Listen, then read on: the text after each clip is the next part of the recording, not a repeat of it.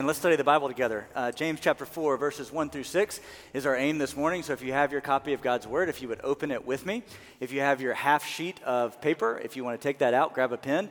Hopefully I'll give you a few things that maybe you could write down on that piece of paper besides your grocery list or where you're going to eat afterwards. So James chapter 4, starting 1 through 6. If you would stand with me for the reading of God's Word. James chapter 4, 1 through 6. If you don't have a copy of God's Word, you can either turn it on your phone or there's a copy in front of you in the pew. So let's read this together. James chapter 4, starting in verse 1. Again, if you have your copy of God's Word, it's also on the screen. What causes quarrels and fights amongst you? Is it not this, that your passions are at war within you? You desire and you do not have, so you murder. You covet and cannot obtain, so you fight and you quarrel. You do not have because you do not ask. You ask and you do not receive because you ask wrongly to spend it on your passions. You adulterous people, do you not know that friendship with the world is enmity with God? Therefore, whoever wishes to be a friend of the world makes himself an enemy of God. Or do you suppose it is to no purpose that the Scripture says he yearns jealously over the Spirit that he has made to dwell in us, but he gives more grace? Therefore, it says, God opposes the proud, but gives grace to the humble. Lord, would you allow your word to open our hearts this morning, that we would leave this place different than when we walked in. Lord, we love you, and it's in Jesus' name that we pray. Amen. You can have a seat. So this is our aim this morning. It's been a while since we've been back in the book of James through Christmas and New Year and all that good stuff. So we're going back, and if you remember, the Jews are scattered through the dispersion, through persecution, all sorts of things have come, and so they are scattered, and we've just left James chapter 3, that a harvest of righteousness is sown by those who make peace, and that wisdom is from above, and the wisdom that's not from above is bitter jealousy and selfish ambition, not wisdom that is unspiritual and demonic. Is this kind of ringing a bell in the cobwebs of our brain? Remember this from way back when, the unspiritual and demonic things that come not from above.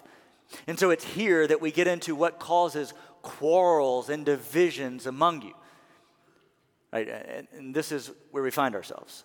So let's ask the question, number one on your outline, what causes divisions and fights among us? Right? And we're looking at believers, right? We're looking at Jews in the dispersion, those who are trusted in Jesus. What has caused fights and divisions among them? Now, let me give you a disclaimer, because as we read this, your natural inclination, as it was mine, is to look at what causes fights and divisions, and it's to say, well, it's them, right? It's not me. Surely. Mama told me it was not me, right? I'm good. It's them. They are the problem. If they just got it together, if they just stopped doing what they were doing, we wouldn't have fights and quarrels, right? I mean, seriously, it's them. And your natural inclination as we walk through these verses is to say, it's not on me. If they just stopped. And I want to give you some silly examples, all right? Let's have a little liven up. I see some long faces this morning, so let's have a little joy in the house of the Lord this morning. Is everybody okay with that? I guess not. We'll just keep moving forward. Everything's going to be all right. All right, so here's the deal. I found a church leader talked about some of the all-time lows in church history of fights in the church. And these are real, okay? And I just want to stop right now and thank you as a church that these have not been a problem in our church. Our church, for 194 years, has been downtown Montgomery, and we're not a perfect church, but man alive, we have not fought and quarreled over all sorts of different things that have so little eternal value. So you all ready for this? This is staggering, and I want you to see how silly it is. One church, in getting and receiving new property adjacent to their church, had a major fight and a split between two factions in their church. One faction wanted to reach the next generation and build a children's playground on the land, while another faction wanted to build a cemetery. Two very different directions for the life of the church, right? Y'all don't find that one funny. I think that's pretty good. A secondary dispute that actually reaches close to me is a church dispute happened over whether or not to install restroom stall dividers in the women's bathroom. You'll get there. And I can tell you from my previous church in the women's bathroom, there were no stall dividers in the bathroom. Let's keep going, all right? Number 3, an argument broke out in the worship center One faction believed that they needed to install a clock for the benefit of the pastor, while another enjoyed the freedom of the pastor to continue preaching well beyond lunchtime. Another church had a petition that formed and caused division about having all church staff to be clean-shaven. I think my wife started that one, I don't know.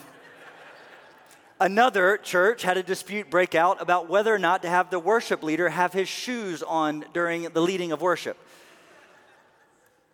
Another argument, and a lot of these stem from food, we're Baptist, an argument broke out about what type of green beans the church should serve, leading to a church split. I'm so sad that these are actually true. Another argument broke out in the church at the business meeting over whether or not they should be allowed to serve deviled eggs. Another disagreement again broke out because one church member wanted to call it a potluck while another didn't believe that was right and they needed to call it a pot blessing. Another church fight broke out resulting in a major split because one church member hid the church vacuum from another church member. And lastly, a church member was chastised and a chasm happened in the church because a church member brought vanilla syrup to the coffee bar and it looked too much like liquor. Those seem silly, do they not? They seem silly. They seem insane that churches would fight and quarrel about the type of green beans served in a church. It seems silly that we could get to the point that we would fight and argue about calling it a potluck versus a pot blessing. And the silliness of these types of things only amplify the reality of what we get to when we talk about what causes fights and quarrels amongst us. Because we can look and say, hey, if they would just serve my green beans, they're better. Their green beans are better. If they would just serve those, then we wouldn't have a problem.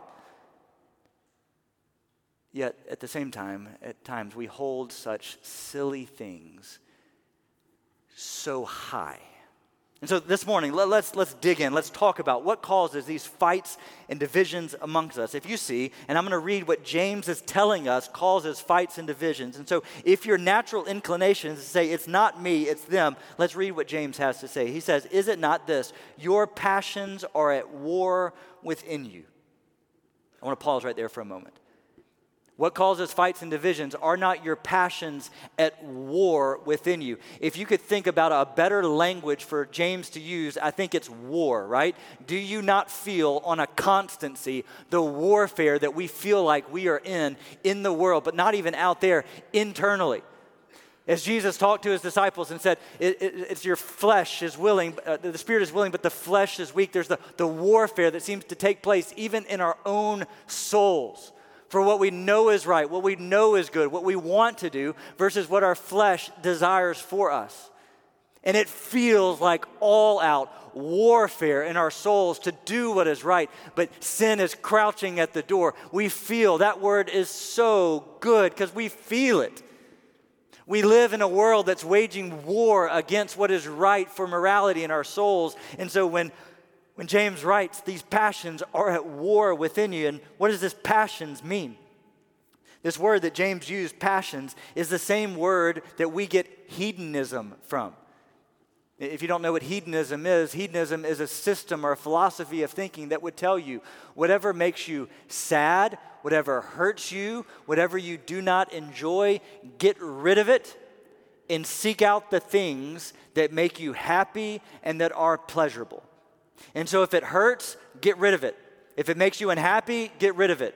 If it makes you sad, get rid of it. If it is harmful, get rid of it.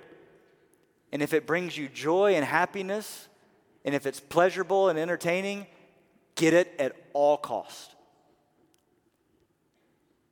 It is not this, your passions at war within you, raging war within you. And again, I do recognize that there are situations and people and circumstances where when the Bible says, live at peace so much as it depends on you, there are circumstances and times where that surely applies.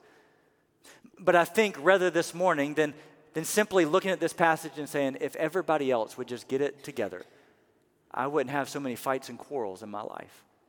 If they would just, if he would just, if she would just, if they would just get it. But we have to recognize what James says. It is the passions that are at war within us. And when we look at these dumb church fights, can't you see, man, just forget about the green beans and start focusing on Jesus, right? I mean, we can easily say that. Who cares about the vacuum cleaner? Just come together, love one another, and serve Jesus together.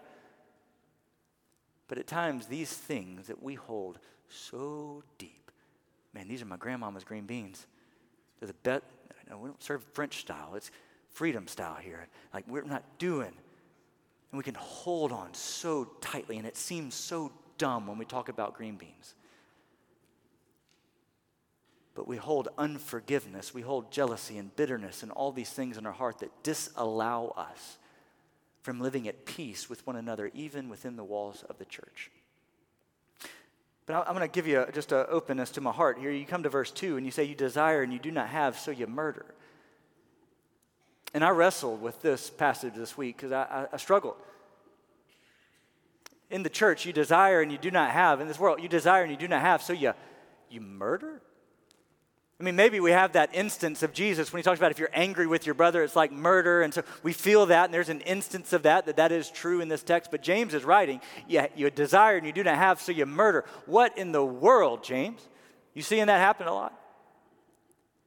And then it's almost like the Lord took us to this Sunday, and he said, this is Sanctity of Human Life Sunday. Do you not see the culture that we're living in? This verse beautifully plays out for what we are living in and seeing. This culture has told you, you desire the American dream, you desire happiness, and anything that would come and stand in your way, get rid of it. You desire wealth and happiness and freedom and joy. You desire autonomy. You desire all these things, and you do not have it because of this thing inside of you. And so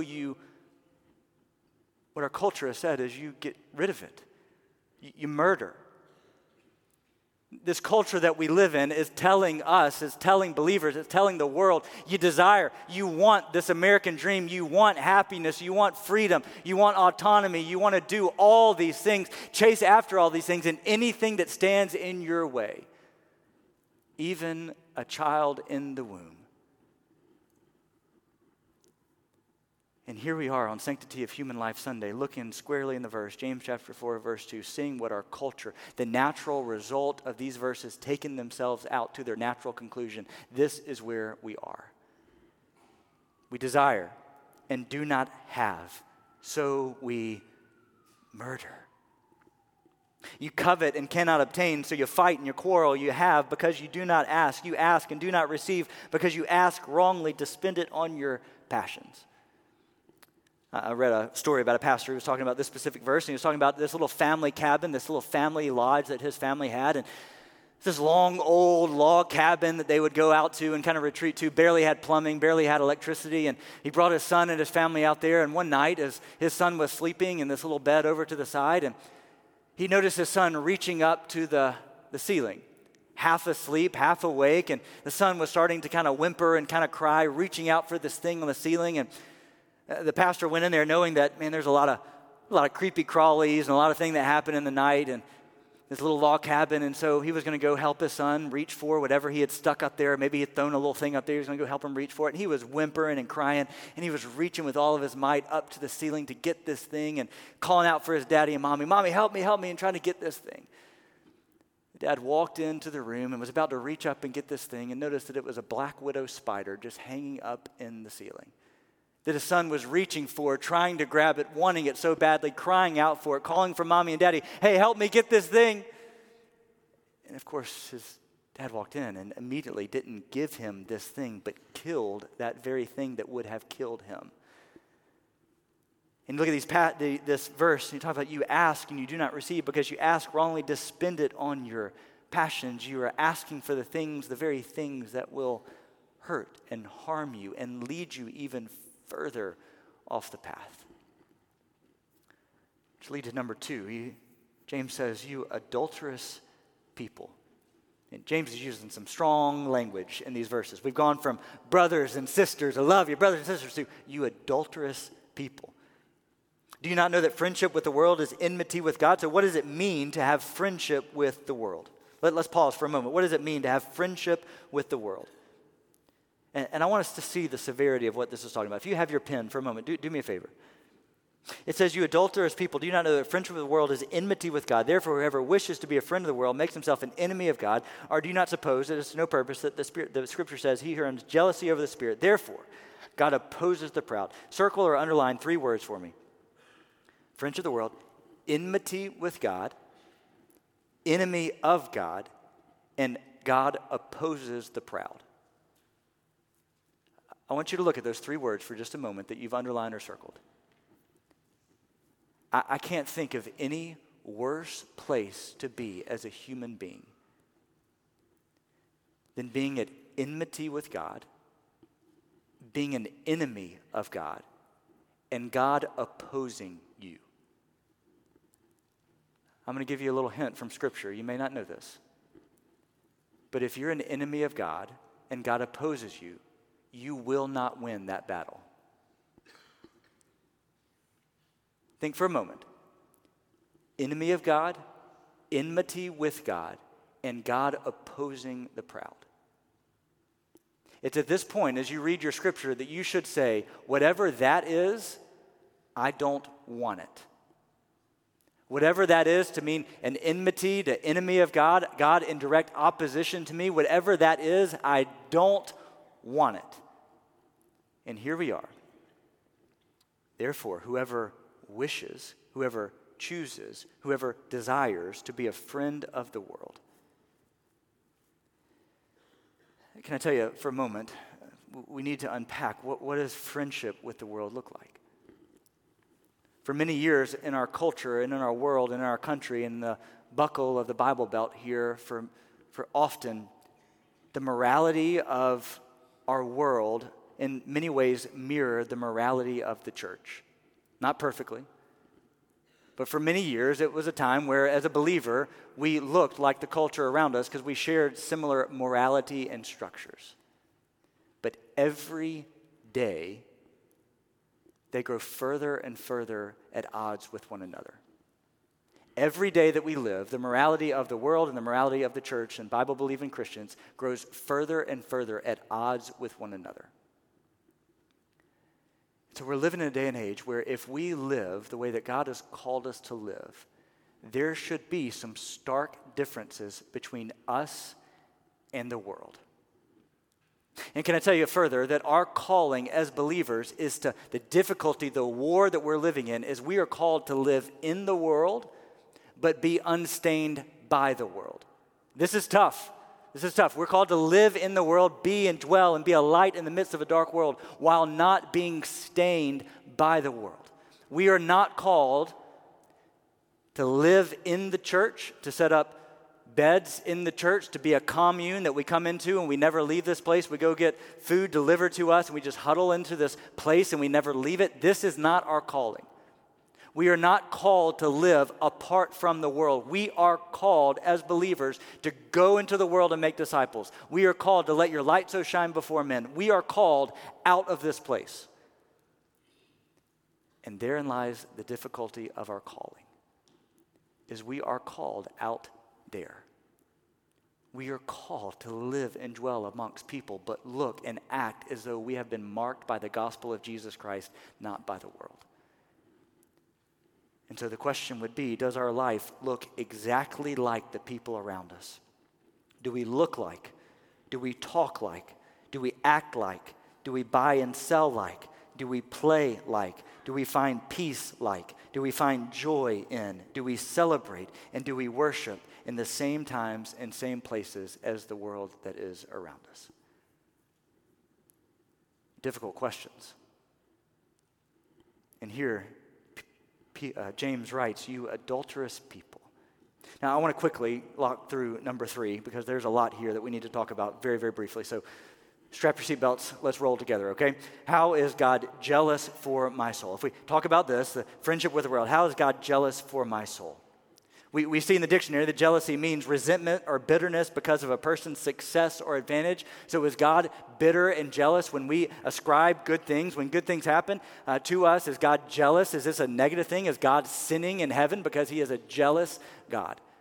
I want to look for a moment at Exodus chapter 20 and Exodus chapter 32. I'm going to recite these for us. Or excuse me, not recite them. I'm going to retell them for us.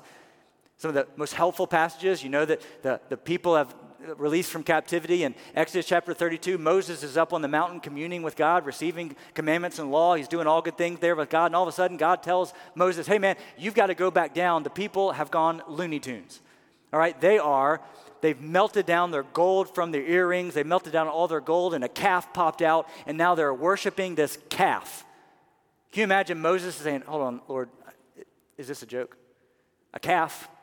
Where did a calf come from, right? Okay, and so God's anger is burning, and Moses says, God, just relent of your disaster, let me go down. And so Moses and Joshua go down the mountain, and Joshua begins to say, Moses, I'm hearing laughter, I'm hearing yelling, I'm hearing battle cry, I'm hearing all these things. What's going on? And it's not cries of victory, it's not cries of defeat. And all of a sudden they come into camp and realize the people who have burned down their gold and are now worshiping, and they're not sad, they're singing and dancing, worshiping this golden calf. Can you imagine God, who's led the people out of captivity, who's provided manna and water and everything the people have needed, have now turned their back on God, melted down gold, and are not just worshiping this calf, they are singing and dancing and parading around full of joy. Does it not feel like what has happened in our culture sometimes? It's like we turn around and all of a sudden we're not just sinning, but we are joyfully singing and shouting and exuberantly proud of our rebellion. And here Moses comes down from the mountain and he sees the disgrace that's happening in the people who used to serve the Lord.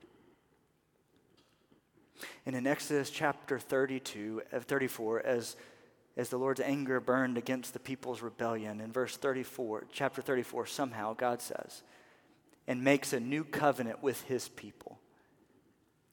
He's slow to anger, abounding in steadfast love. Somehow this God, watching his people burn down gold and worship and sing and dance to this golden calf. He reminds his people again in Exodus chapter 34, you shall worship no other God, for the Lord, whose name is jealous, is a jealous God. He yearns jealously over the spirit that's within you. Like that father seeing his son reach for the black widow. He doesn't want you to take the thing that's going to kill you. He wants you to thrive. He wants you to have joy, fullness of joy, and peace in your heart and your life. He doesn't want you to die of the things that you're chasing after. He yearns jealously over your soul. He wants relationship with you. He doesn't want you to go to your own destruction. He doesn't want you to have the bite and the sting of death. He wants your soul that he has created and crafted since before you were born. In your mother's womb, he knew you and crafted you. And so, of course, he loves you. He wants you. Psalm 16:11, in your presence there is fullness of joy. At your right hand are pleasures forevermore. And so, of course, the Lord who crafted you and created you yearns jealously over you. And so what do we get at the end of this? We can either wish to be a friend of the world or choose to be a friend of the Lord, to follow and trust in him. So at the bottom of your outline, the only way that I can conceive of how to do this is to go back to James chapter 3, to keep seeking wisdom that is from above.